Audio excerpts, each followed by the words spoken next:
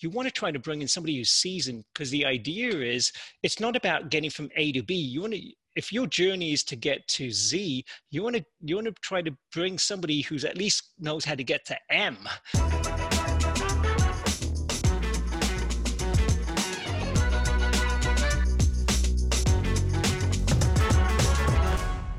You are the factor. Welcome to The Factor. I'm your host, Sonny Mayugba. Sit back, relax, but be ready to ask some really great questions because today's guest is amazing. I'm a founder who's experienced gut-wrenching failure and the glory of taking a startup idea from napkin to NASDAQ. And now I work with Sparrow Ventures. At Sparrow, we invest in the things that make life worth living with a focus in three key areas: well-being, work and purpose, and human connection.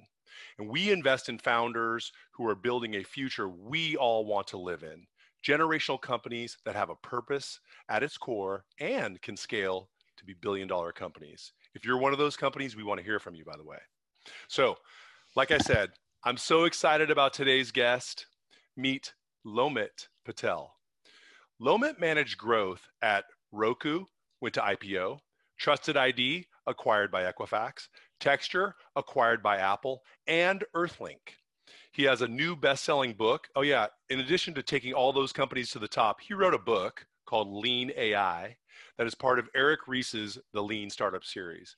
And quick side note, the Lean Startup was like my Bible. I think I did 18 versions of Cliff Notes myself for my startup. So I'm so excited to hear some insights from that whole world. And today we're going to talk about growth strategies, marketing tactics, programmatic versus influencer, AI, GPT-3, getting your first 1,000 customers, and when we can expect a James Halliday Oasis to be a reality, which I think we're going to hear from Lomit is pretty much already here.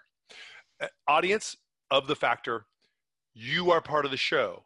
So as you're watching the show, or if you have great questions, if you've read about Lomit, place your questions in the Zoom chat at any time. And if chosen, you get to ask Lomit live. I won't ask it, you get to ask live. So let's dive in. Hey, Lomit, welcome.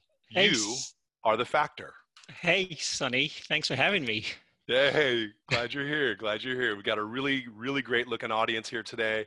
I know there's a lot of founders, and I'm glad that you and I get to have a conversation, albeit here in the COVID era. So let's jump in. I've got a lot of topics I want to touch on. And like I said, I have a bunch of questions. I'd love you and I to have a quick conversation, and then we'll turn it over to the audience. But let me start with this. So you're working at IMVU or IMVU, or who knows what it's called or how you say it, but you're working at IMVU. And I went to the wiki, and it's described as an online metaverse and social networking site. So to kick us off, I want you to unpack that for us. What is a metaverse and what is IMVU? Good question. So I'll start off by saying that IMVU has been around since 2004. So, you know, for any founders out there that are still trying to get their startup to an exit, you know, have patience. that's the first thing I'll put out. But yeah, just like so the metaverse obviously is more popular now. It's kind of a virtual reality world where where the physical and the digital world kind of intersect. And obviously back in 2004, that was pretty early when IMVU was trying to sort of get into this.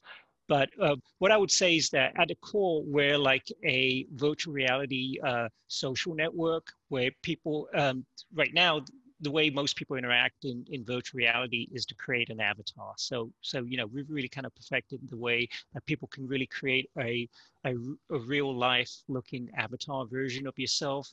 And it gives you the ability to kind of go into IMVU, where we have millions of users from around the world. And at the core, it's really about making friendships. So it's about human connection and having these virtual friendships with people from around the world and creating these virtual worlds where you can have these shared experiences.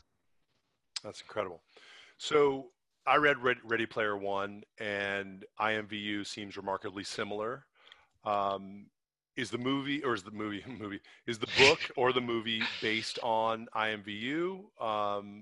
is there similarities there? And let's go big picture. Do you see a time when there is a reality inside of an avatar-based social network where currency happens and relationships and, points up, points down, roles and hierarchies and that whole thing? Yeah, so Ready Player One. I don't know how many people watch that. It's a good reflection of where IMVU potentially is going. And that's the kind of world that we feel is becoming more of the norm. The reality is that there's different ways to connect with users. And virtual reality is an escape from the real life, right? For most people. And what we've found is even though it's like virtual reality, we obviously do a lot of research around our users and this whole space. The feelings that people get are still human feelings. So feelings of being validated, feelings of wanting to live an aspirational life. You can do a lot of these things in whether you want to use a word, virtual reality or metaverse. That's kind of what it is. And what's happening now is just with the exponential growth of technology and bandwidth. All of these immersive experiences are becoming more and more richer in the alternate reality world. And the other part of that is there's a lot of big companies that are really working on different ways to try and transport people into that world, whether it's through hardware, and the costs are exponentially going to keep coming down, just the nature of technology. So there's going to be this kind of happy medium where the costs are going to come down to really enable a lot more people to try and kind of get into this world. We're not talking about the world where people are trying to get a ticket with Elon Musk to go to space. But the reality is you could actually go to space in the metaverse without really needing to leave your home. And it's really about you know uh, giving giving people the way to try and experience other other aspects of how life is lived, or what they might be aspiring to, even if they can't actually be able to get to that in the physical world right now. Right. And that appeals to a lot of people. Yeah. It does. Well, I mean, and there's practical applications, right? I mean, do you Yeah. see a time when I know AR and VR can be used for light training, but do you see a time when, you know, AR and VR is used for, really deep training for surgeons, training for military? How about tourists? Do they really want to go to Antarctica or not? Do they take an avalanche course in virtual reality or real reality? Is that application coming? Yes, it is, and one way to look at it is that with AR and VR, one of the things that it can do is it can kind of put you into environments, whether those are environments where you can learn something or you can experience something without needing to physically be there. And as physically trying to do a lot of training around, let's say, warfare or surgery, the way it's done right now, it's about actually sort of being and in the room and actually doing it on a physical person. And there's risks, right? But in the virtual world, you'll be able to do this and be able to get the skill set that's needed, because ultimately, anything that you want to learn, it's about repeating it and putting yourself in that environment and doing that. And right, obviously there's limitations to how that can be done in the physical world, but in the virtual world, you can kind of rinse and repeat that and be able to be exposed to many different facets of whatever skill that you want to get better at. And or whether that's in healthcare, whether that's around shopping experiences.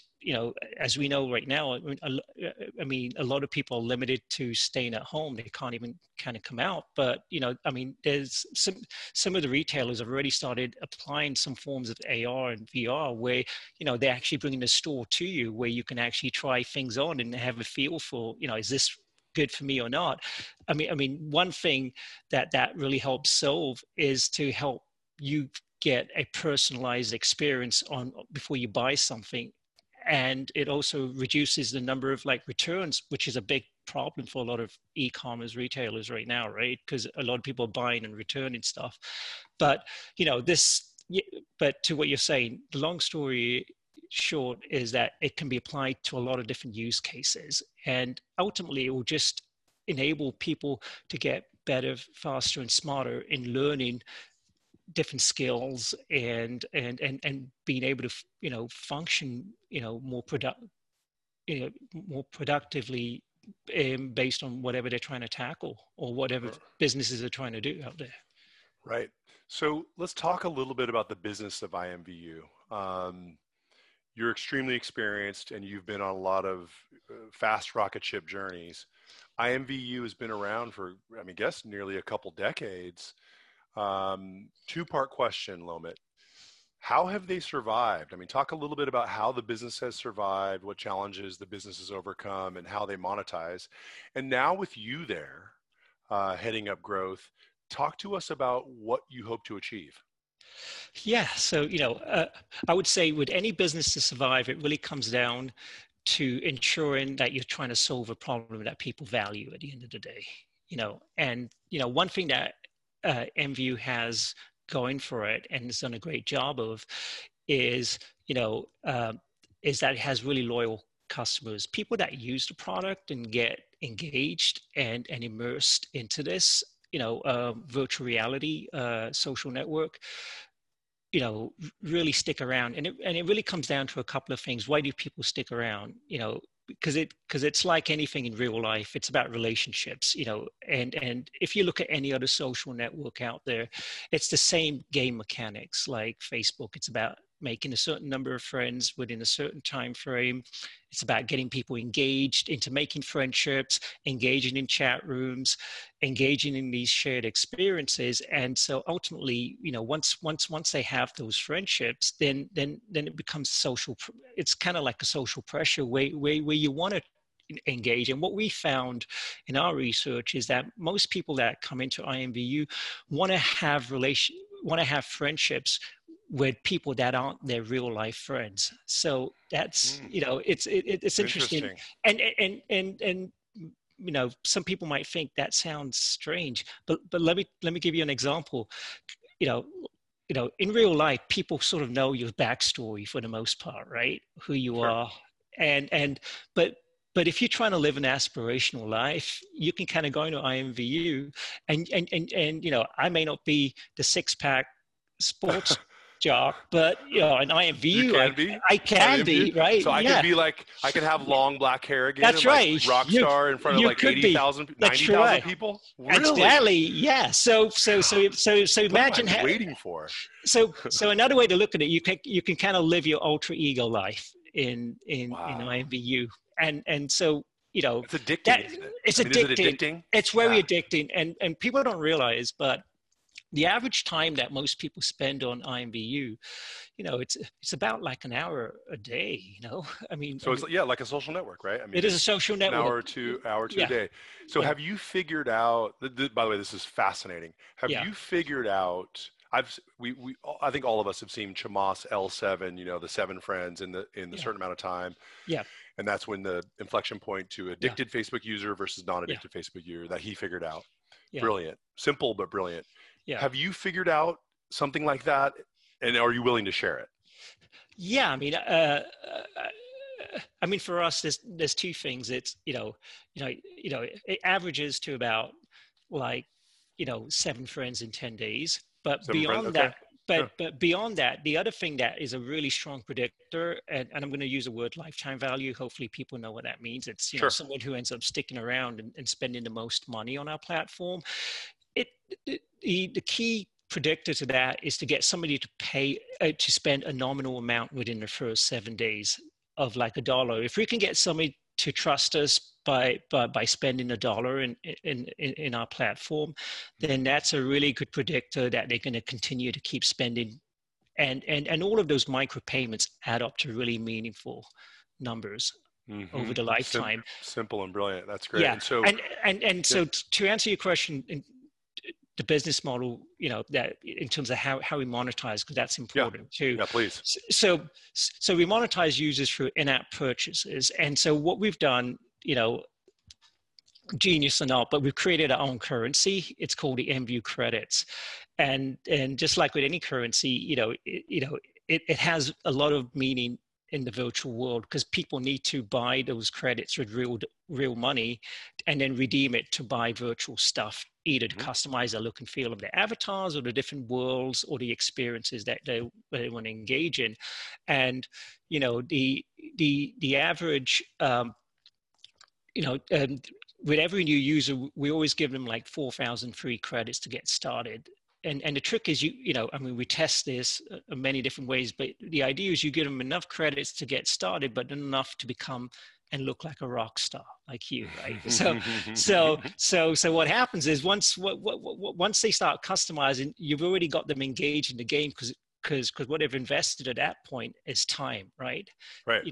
They've already invested time into the game to create the look and feel of the avatar, and then we start, within the first 24 to 48 hours, we can really quickly predict whether someone is more likely to pay for those credits through in-app purchases, or the other option that we give them if they're not able to pay for the credits is to earn those credits. So they can earn those credits by doing what we call indirect advertising options, like rewarded videos, filling out surveys, or these other ways that we can monetize on the advertising side, where they're committing their time in order to earn those rewards.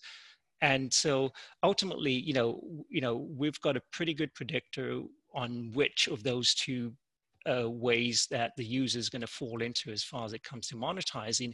And then the rest of the product experience from that point on is going to feed into into which path that we feel the user falls into.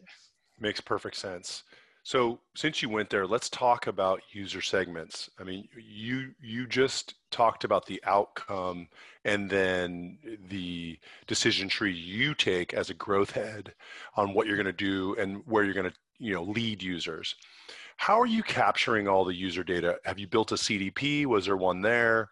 What tools are you using? And not only talk about what you're doing, give advice for early stage startups on who haven't yet executed on a customer data platform. What should they be doing and what should they be capturing about users to build the segments precisely for what you're talking about?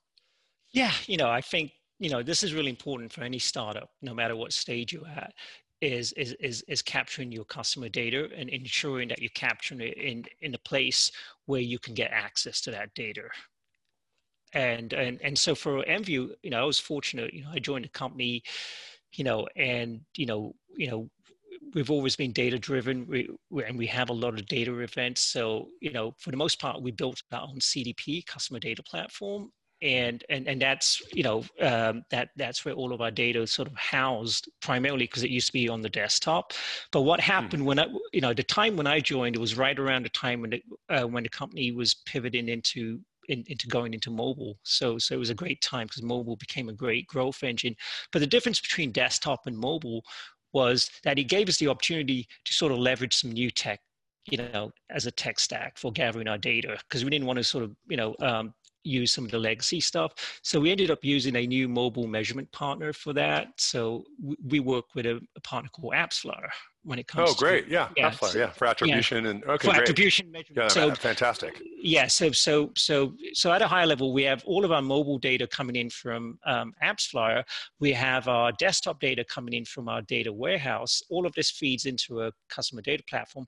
And then we use another platform called LeanPlum for all of our customer engagement and CRM data for all of the events, tracking all the user behavior that users did in our app. So all of this, these are kind of the three main sources that where all the data comes in from. And then from there, that's where we sort of have all of our like AI that's kind of, feeds into that. And from that, we're able to sort of build, as you mentioned, user segments, personalization, what's the right monetization, that somebody falls into, and then all of the experiments that go around that is orchestrated from those data signals. Brilliant. So you mentioned AI, and I really want to, you just wrote a book called Lean AI, so I want to go there now. I noticed in your book, you talk about AI is for smart marketing. Let's talk about AI, and I want to start with, if it's okay with you, I want to start with GPT-3 because it's topical, right? I mean, it's swelling on the internet. People are going wild for it, and it's not just predicting food. I haven't used it yet, but from when I'm going to predict that Lomit wants a burger or some sushi. Yeah. It's writing like cover letters for people. I heard it's building user interfaces. I mean, there's these tweets going around of like GPT-3 is like next level craziness. Yeah. Why is it such a big deal? AI in general, or GB3? I mean, both. Both. I would say the reason why it's a big deal is because now it's ultimately it's about user data, right? User data by itself, just sitting there is of no value unless you are able to extract insights from it and figure out how you want to leverage those insights. And so, that's where the power of AI comes in, because for the most part, the way most companies have done or whatever, that's to right, kind of comb through all of this data. And, that's great. But the reality is most people don't work 24 hours, 7 days a week, 365 days a year. And even if they did, they wouldn't be able to like handle the astronomical volume of data that's out there right now. Because if you think about it, Sonny, good and bad, we live most of our lives on digital now, right? And so there's so much velocity of data coming in. And so, with this data coming in, if you can layer artificial intelligence and identify good use cases, that's what it comes down to at the end of the day. Because I mean, AI, just like any technology, can go in many different directions. But the question is, what are the most practical use cases? So to what you're saying with something like GB3, I mean, they've identified use cases because ultimately, it comes down to, is this going to help provide value to the business value coming in the form of either it's going to drive better retention, engagement, or is it going to help drive, cost savings, or it's going to help drive more revenue, or some factor of that. And yeah, and this is the kicker that people don't realize, but we all know, is that we have less patience now than we did yesterday, right? And our patience is going to continue to go down, and we're more distracted, even though we're probably working from home or whatever.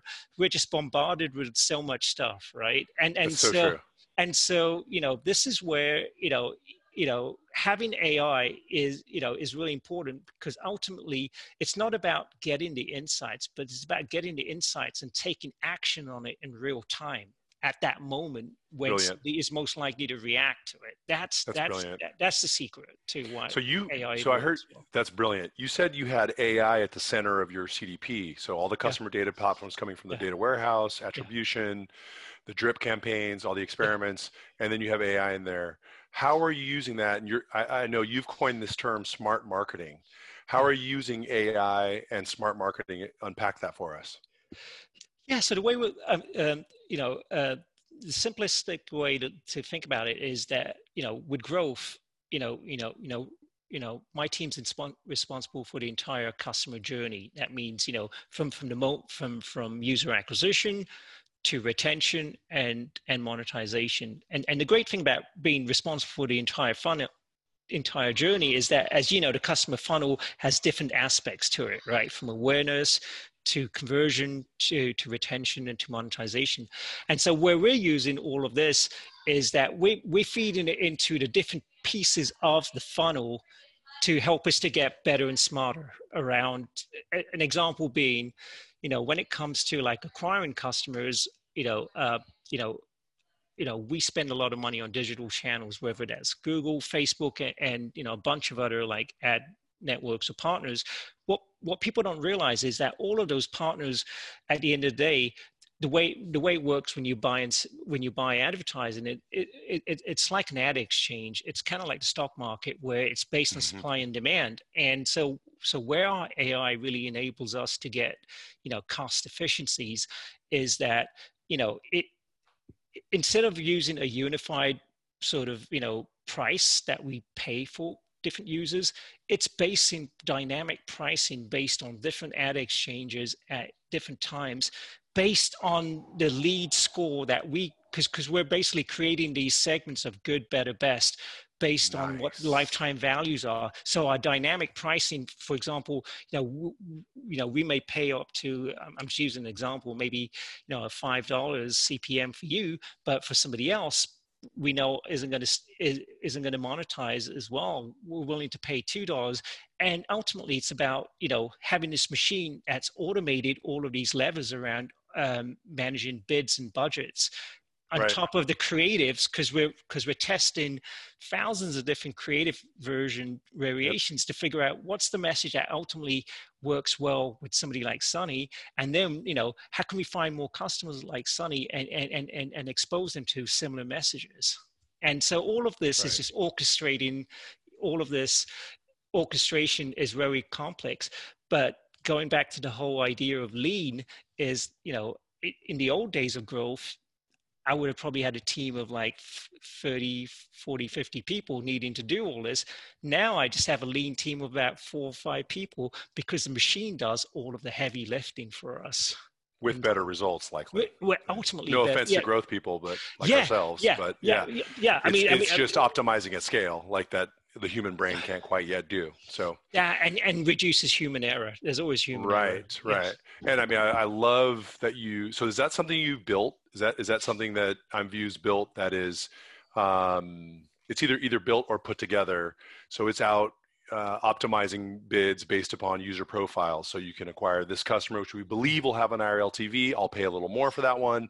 This one we think might have a lower LTV. I'll pay a little less for that one. Is that right?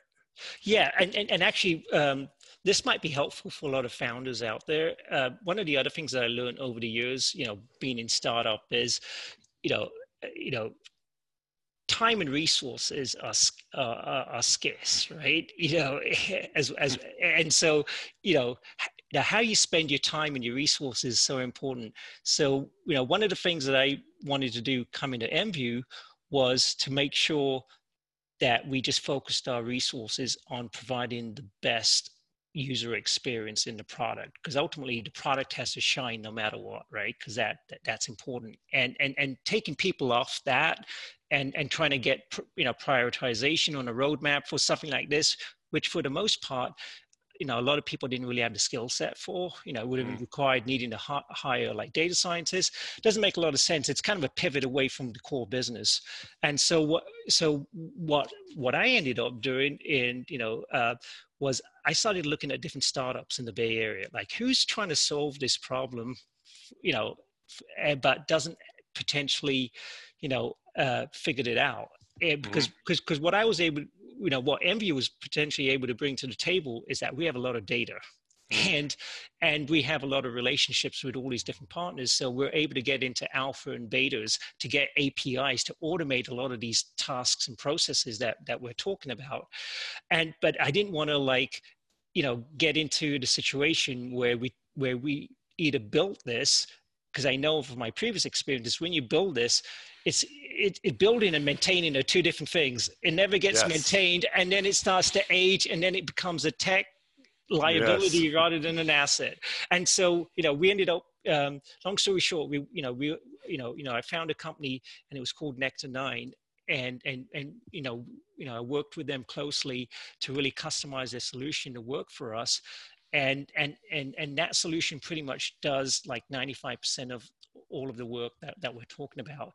And the Wow. great thing about it is it's a SaaS platform, and we've kind of Hmm. set it up in a way where they can actually take that tech, and if other entrepreneurs want to sort of piggyback off that, there's an opportunity for them to kind of learn from what we did.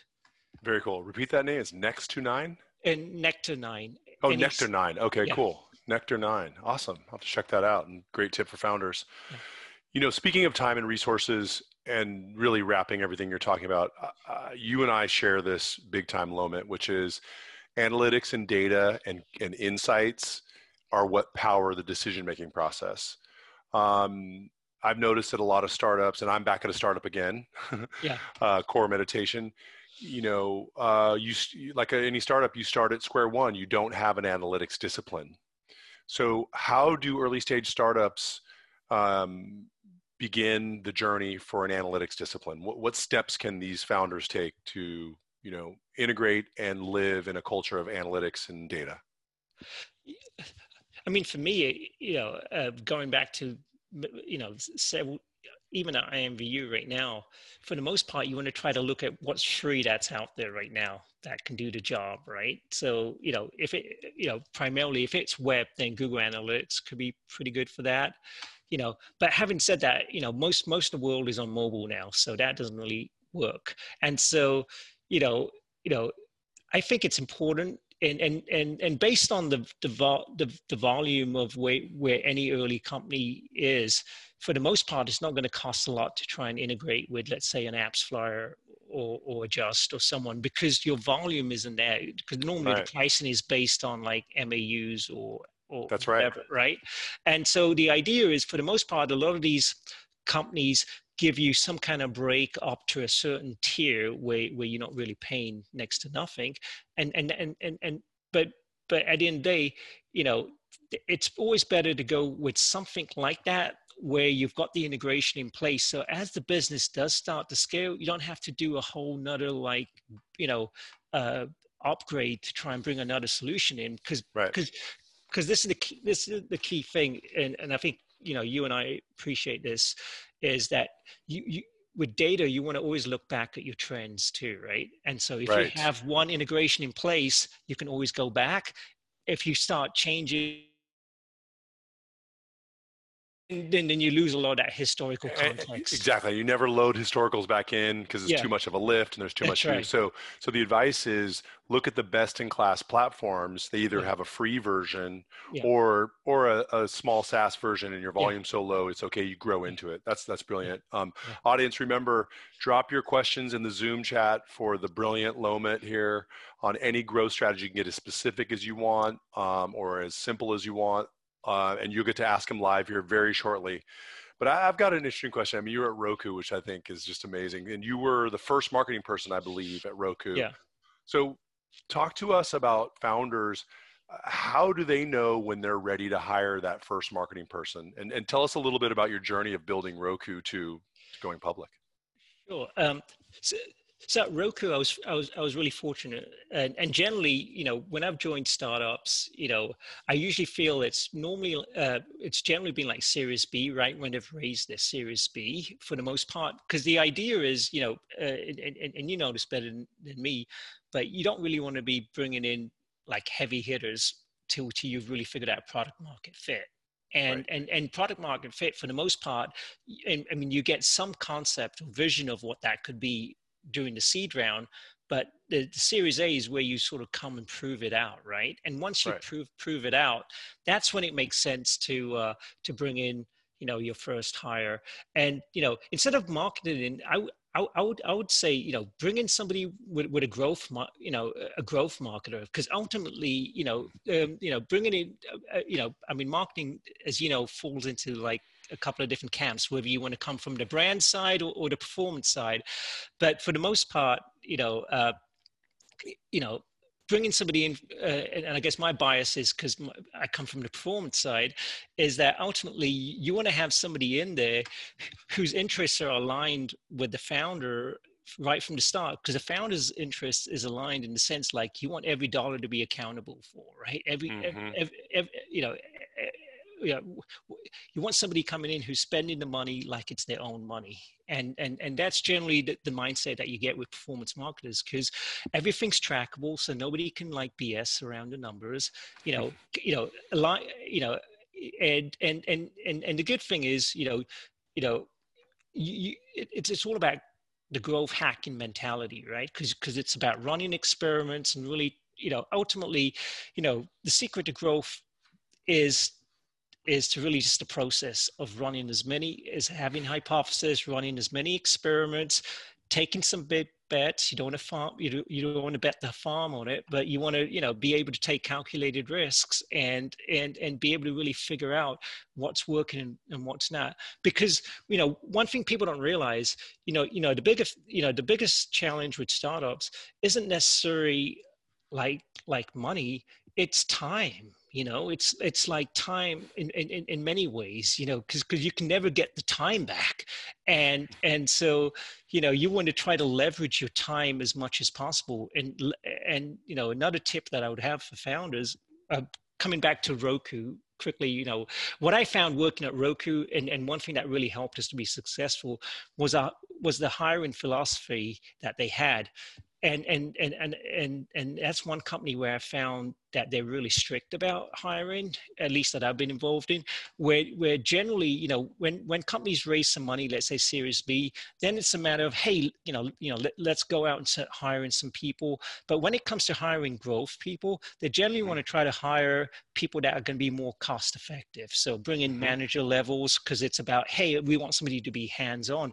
But that's kind of the mistake, because the philosophy at Roku and a lot of like tech startups that have done pretty well, you want to try to bring in somebody who's seasoned, because the idea is it's not about getting from A to B. You want to, if your journey is to get to Z, you want to try to bring somebody who's at least knows how to get to M, so that and so that it kind of accelerates your time frame to get to M, and then maybe that person might not be the right fit from there to Z, but don't bring in somebody who's going to just get you to B or C, right?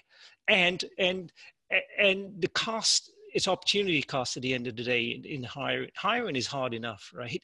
But it's the opportunity cost of, of the amount of money that that could get potentially wasted just by running experiments, because you're bringing somebody in who hasn't really, been through that journey before, that is just trying it out and basically learning on your dime. You don't want that to happen as a founder. You want to bring somebody. And so if that means, being more competitive on the comp initially, it's worth it, because at the end of the day, what happens is everybody has an ROI, and in growth, it's pretty easy to evaluate if the person is going to work out or not, because, how much they're spending, how much they cost, and ultimately, is this a positive or not for the business, right?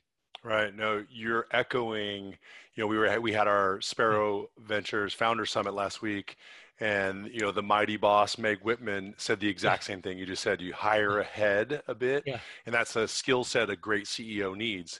Where are we going? Who's the person I need to hire for growth that will get us there to M? I like the way you phrase that, really well.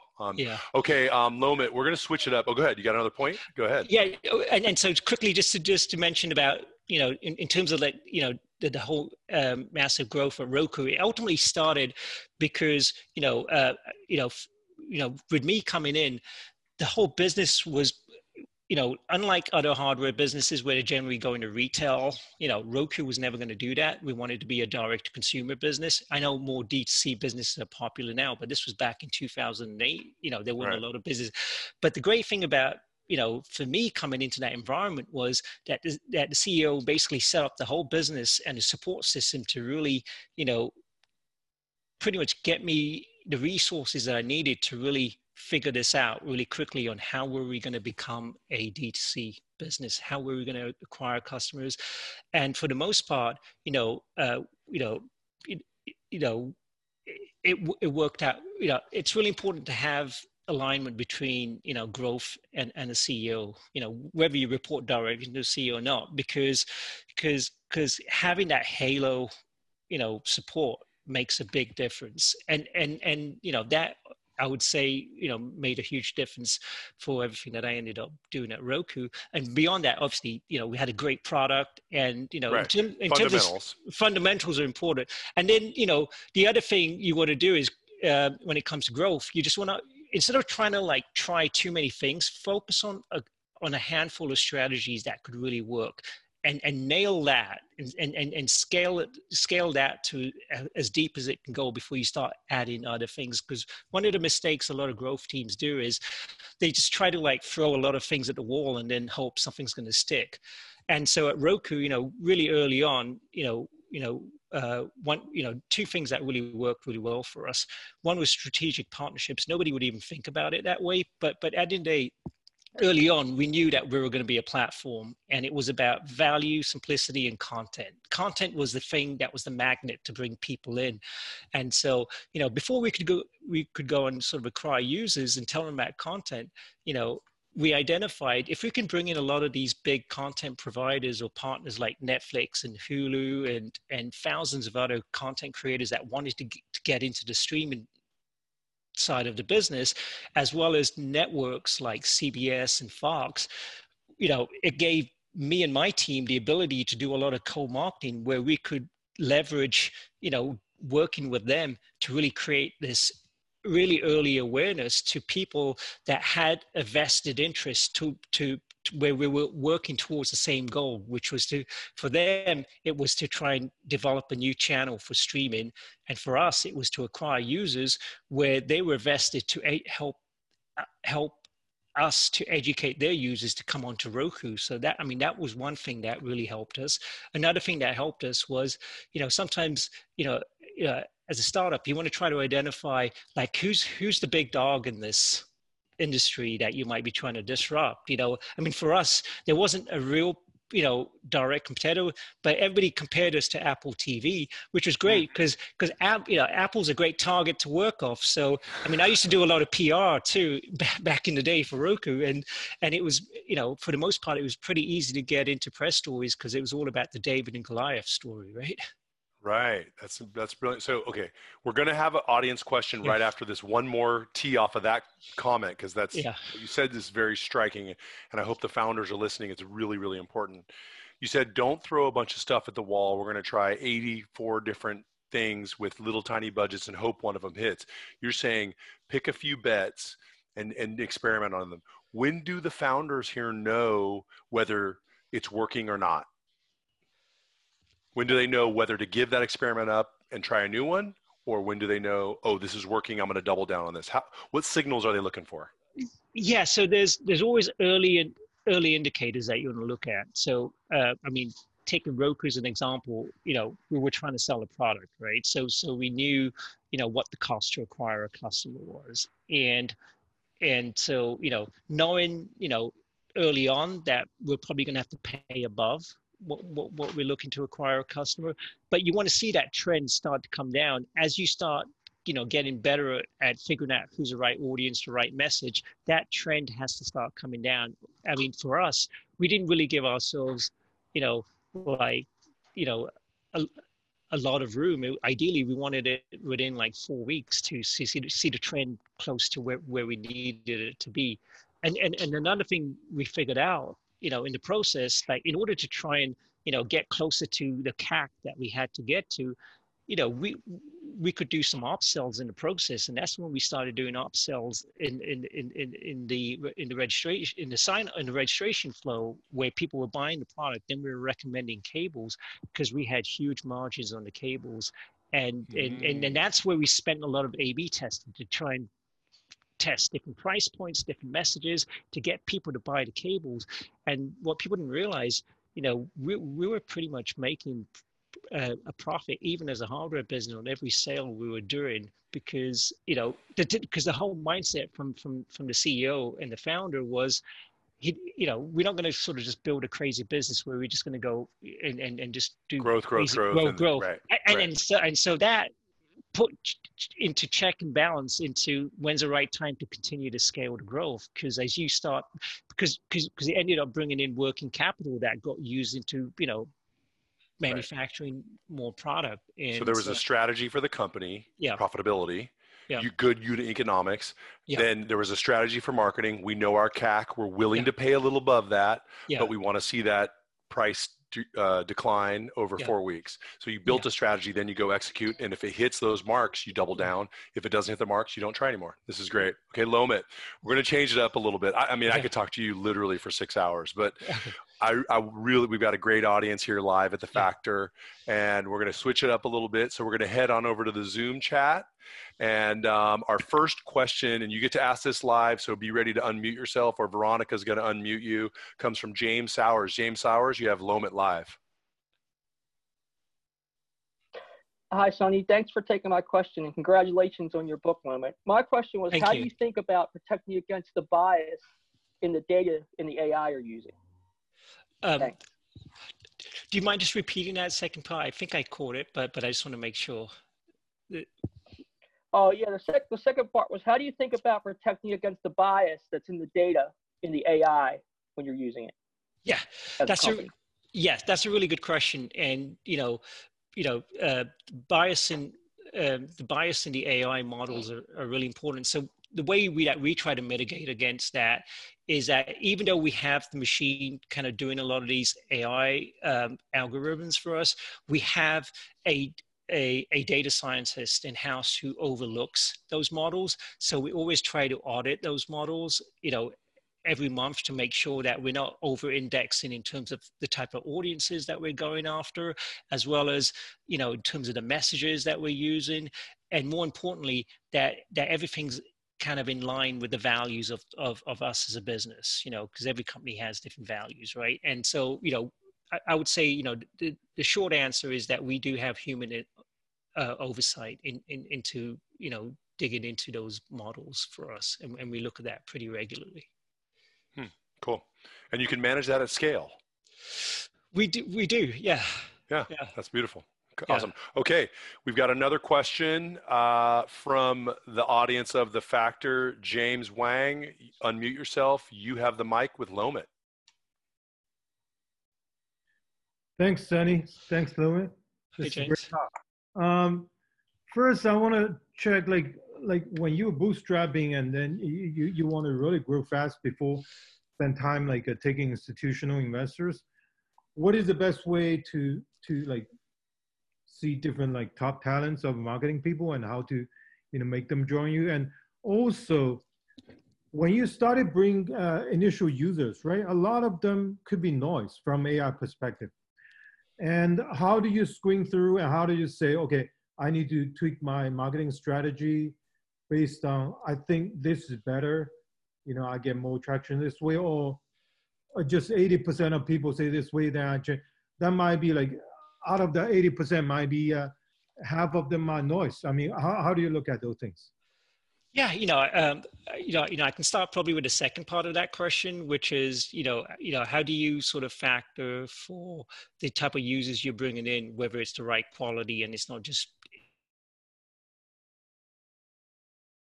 Right. Yeah, and so I mean, for us, it's really easy because we have clear definitions of what success is.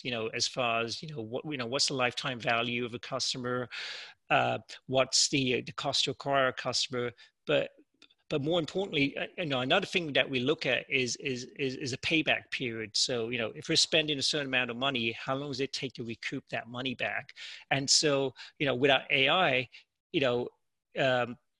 we're always looking at users based on cohorts. So, whenever a user's coming in, based on the time frame, we're always tracking that user from the time they register and how they mature into the product. Not only around how we're able to monetize them, but also us being a social network at IMVU, the value is for people to engage with the product too, because that provides a network effect to other users. So all of these signals are being tracked.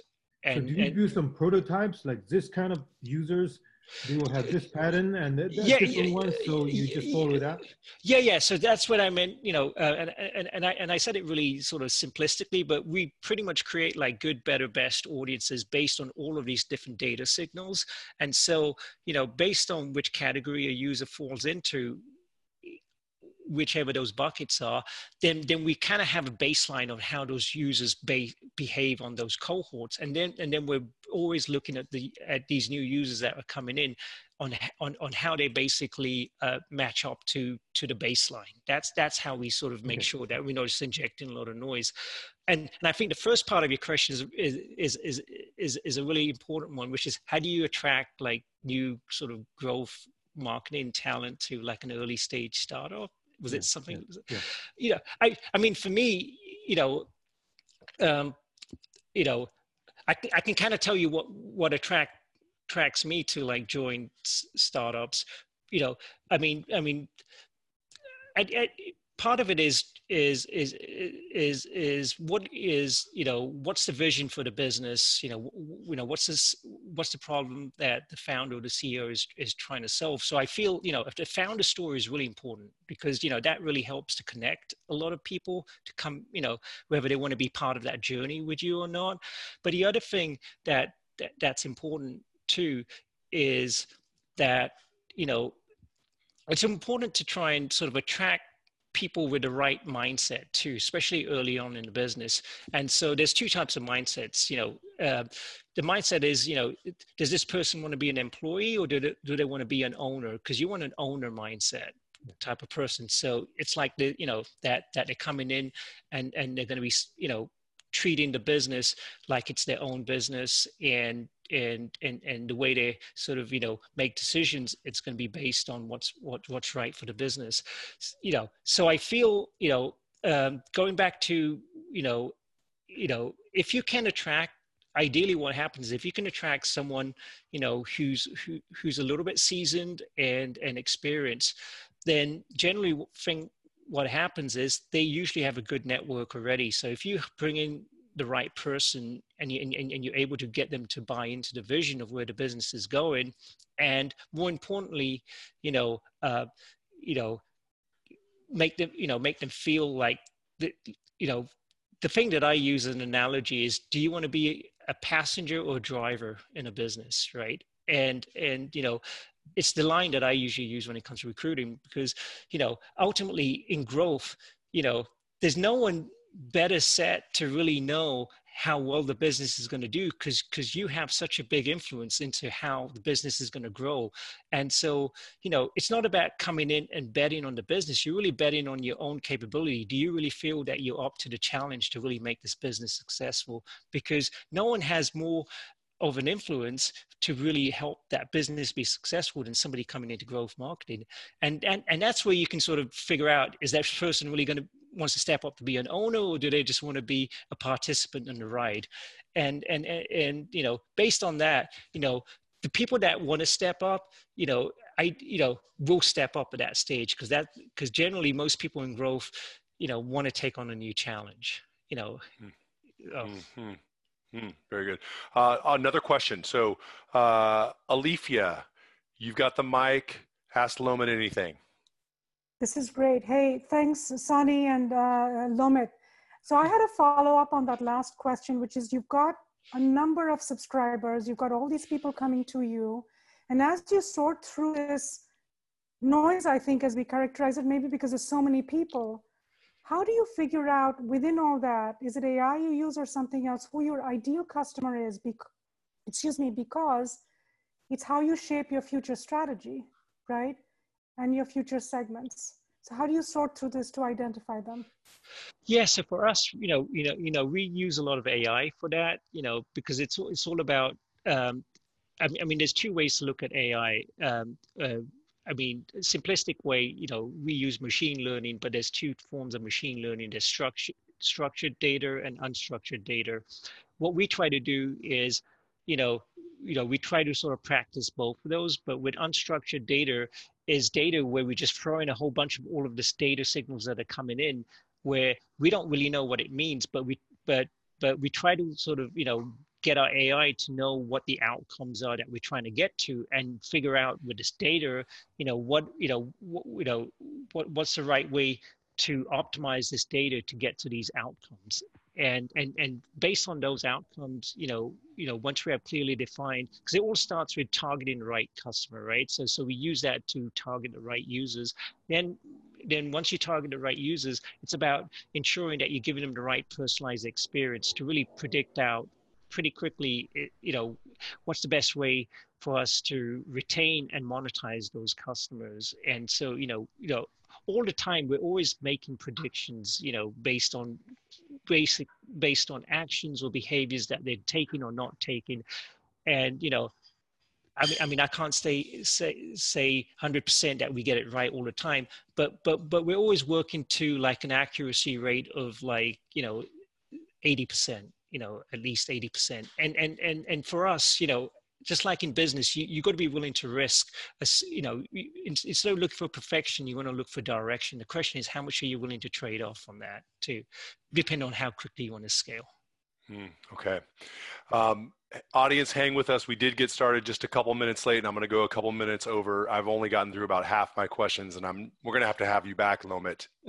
Just telling you. But talk to us. You wrote a book. You're connected to one of the startup Bible authors of the world, Eric Ries. Talk a little bit about Lean AI, your book. What will people get out of it when they read it? Yeah, one thing I'm not sure if people know, but I'll put it out there, is that Eric Ries is actually one of the co-founders at IMVU. So, cool. So I know that you read his book, Yep. but I don't know if you realize his book was actually based on IMVU. Really? Yeah. So really? the whole concept of MVP was based on IMVU. It was based on every IMVU. Single founder in the world uses. That's right. Yeah. Oh my goodness! Build, measure, learn was based on IMVU. It was based on That's IMVU. why. That's why. There's your answer. Why did it survive for 2 decades? Because of build, measure, learn. Yeah. Brilliant. Yeah. Okay. Interesting. I know. And so so I was fortunate to have access to get to know Eric from being involved in the company. And my idea was, what would be the next evolution of his book if he was to kind of write it today, right? Because ultimately it's all about increasing your velocity of learning. It's all about experimentation. I mean, obviously when Eric did this, there was no AI. It was all around, just running experiments. But now with AI, it just increases that velocity of how many experiments you can potentially run. And the big challenge with any business is really, once you get to product market fit, where do you go from there? Because that's when the journey starts getting even harder. It doesn't get easier, because that's kind of the entry. That's a ticket to get into the game. But once you're in the game, and so he encouraged me. I was fortunate that he liked the idea, and he told me to sort of come up with a book proposal. And this is full disclosure. I said, sure. I had no idea what he meant by a book proposal, but I went to Google and figured it out. and then I came up with the book proposal idea. And long story short, he connected me with O'Reilly. And but the book basically is a continuation of what the whole theme is around being lean. And it's about being lean, but with growth, it's about, increasing that velocity of learning and really just leveraging AI. And so what the book goes into, it's kind of two sections to it. One section is really about digital transformation, on how AI can really give your business the competitive advantage, right, to really grow. And AI, what people don't realize, AI is already there. So it's not a matter of having to go and build this. It also talks about my own personal journey on how I was able to stitch this thing together, which I think is really about being resourceful, which is why it really, I think it would really help a lot of startups, because it's about being resourceful on how can you take what you have to really make this work, right? And to what we were saying earlier, we're fortunate now where, we don't have to go and build all of this. It's kind of there. It's just a matter of just putting the right pieces together to get it to work. And then the second part of the book talks more to, once you have that, how do you leverage that? What are the right growth strategies to put into place? Because once you got the technology, it's like you still got to have the strategy to make it work. And that's where I sort of lean into my experiences working with a number of different startups, and ultimately what were the right growth strategies that really made a difference. Because it's not about, at the end of the day, it's not about just growing. It's about finding those inflection points to really get from A to F versus A to B, right? I mean, and how quickly can you get to those inflection points? And based on the different business models that you have, and the book kind of talks about how to take those giant leaps to the next stage. Incredible. Well, I'm going to channel my inner Oprah right now, and I'm going to say, audience who stuck around listening to these brilliant quotes from Lomit, 5 of you, we're going to buy a copy of your book, of Lomit's book, and send it to you along with an awesome Sparrow t-shirt for whoever makes the best social media post. You got to tag Lomit and tag Sparrow Ventures. It's at Sparrow Ventures and at Patel Lom, I believe, on whatever platform you like. And Veronica is going to judge the best 5 and send you a package. So you got 5 more book sales, buddy. Thanks, man. We're going to wrap up here in a little bit, and get to work on that audience. You can do screenshots, do some quote Lomit, whatever you want to do. But my last question for you, man, is what is one piece of advice from the Lomit Patel playbook that every founder should know and that you would have given yourself back in your early days? That's a tough question, but what I will say is, I've been fortunate to have worked with a number of different founders. And so I've got to work with founders that were first-time founders and founders that will, multiple times that have been through that journey. And what I find the big difference between the ones that have done it more than once is focus. What I find with first-time founders that I've worked with generally want to try to take on too much and spread themselves thin. And it comes back to that whole question of, time and resources and money, right? I mean, everybody just has 24 hours. How do you want to allocate that? Because that dictates how the rest of the thing is going to play out. And what I found, Roku is a good example. What people don't realize, Roku means 6 in Japanese, and that was Anthony Wood's 6 startup. That's why he came up with that name, Roku. But obviously, by the time he started Roku, what I loved working there was how disciplined it was. We're going to focus on solving one problem, which is to create the best streaming experience to turn a dumb TV into a smart TV at the end of the day, right? Because in those days, there were no smart TVs. Roku was the way to do that.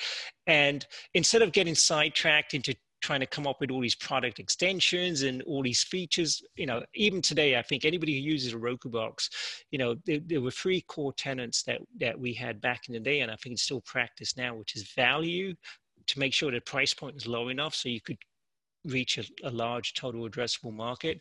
Simplicity, so that you don't have to be tech savvy to really use a product. It's really easy.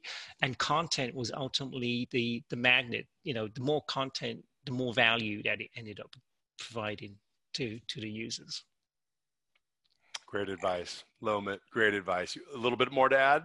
No, so I was going to say, and the important part was, for any founder is to reiterate that frequently, so people never forget it. Because what I found, in startups is that you can have your all hands, whatever, and you do the mantra, but you got to put it on the walls. You put it everywhere. So it's, you live and breathe it. And that's what we did at Roku. That's spot on. No, those simple things make huge differences. That's great advice. Lomit, it's been such a joy to have you on The Factor. Thank you so much for being here. Incredible wisdom that I know is going to help the audience. As you know, everybody, we are recording this, and Sparrow Ventures will be publishing this online, both on my podcast, The Factor, and on YouTube. So look for that. Thank you all for attending live. I love having this live audience there. Thank you all for the questions. We're going to send you a little swag box for those of you that ask questions. And remember, 5 Lean AI books from Lomit Patel here, plus a Sparrow shirt for the 5 most awesome posts, as judged by Veronica from Sparrow. So please follow IMVU at IMVU, and make sure to follow Lomit Patel at Patel Lom. That's at Patel LOM. That's 2 L's. And pick up a copy of Lean AI by Lomit Patel. I know it's on Amazon. Get it for your Kindle or order a copy. We're going to post this episode of The Factor next week. You can always follow me at Sonny Mayugba and at Sparrow Ventures. Be on the lookout for episode 4. It's going to be really fun. And maybe episode 5, we'll get Eric and you back on. We'll talk about the early stage of MVP and where we take it. That'd be fun, Lomit. That'd be cool. But big picture, Lomit, I want to thank you for being The Factor, man. Thanks for having me. Really appreciate it. I'm so glad you're here. No, it was really good. And until next time, everybody, stay safe, never give up, And if you're an awesome company that is looking for investment, send us your deck. If you're already launched and you're looking for growth strategies, get a hold of Lomit. See y'all next time.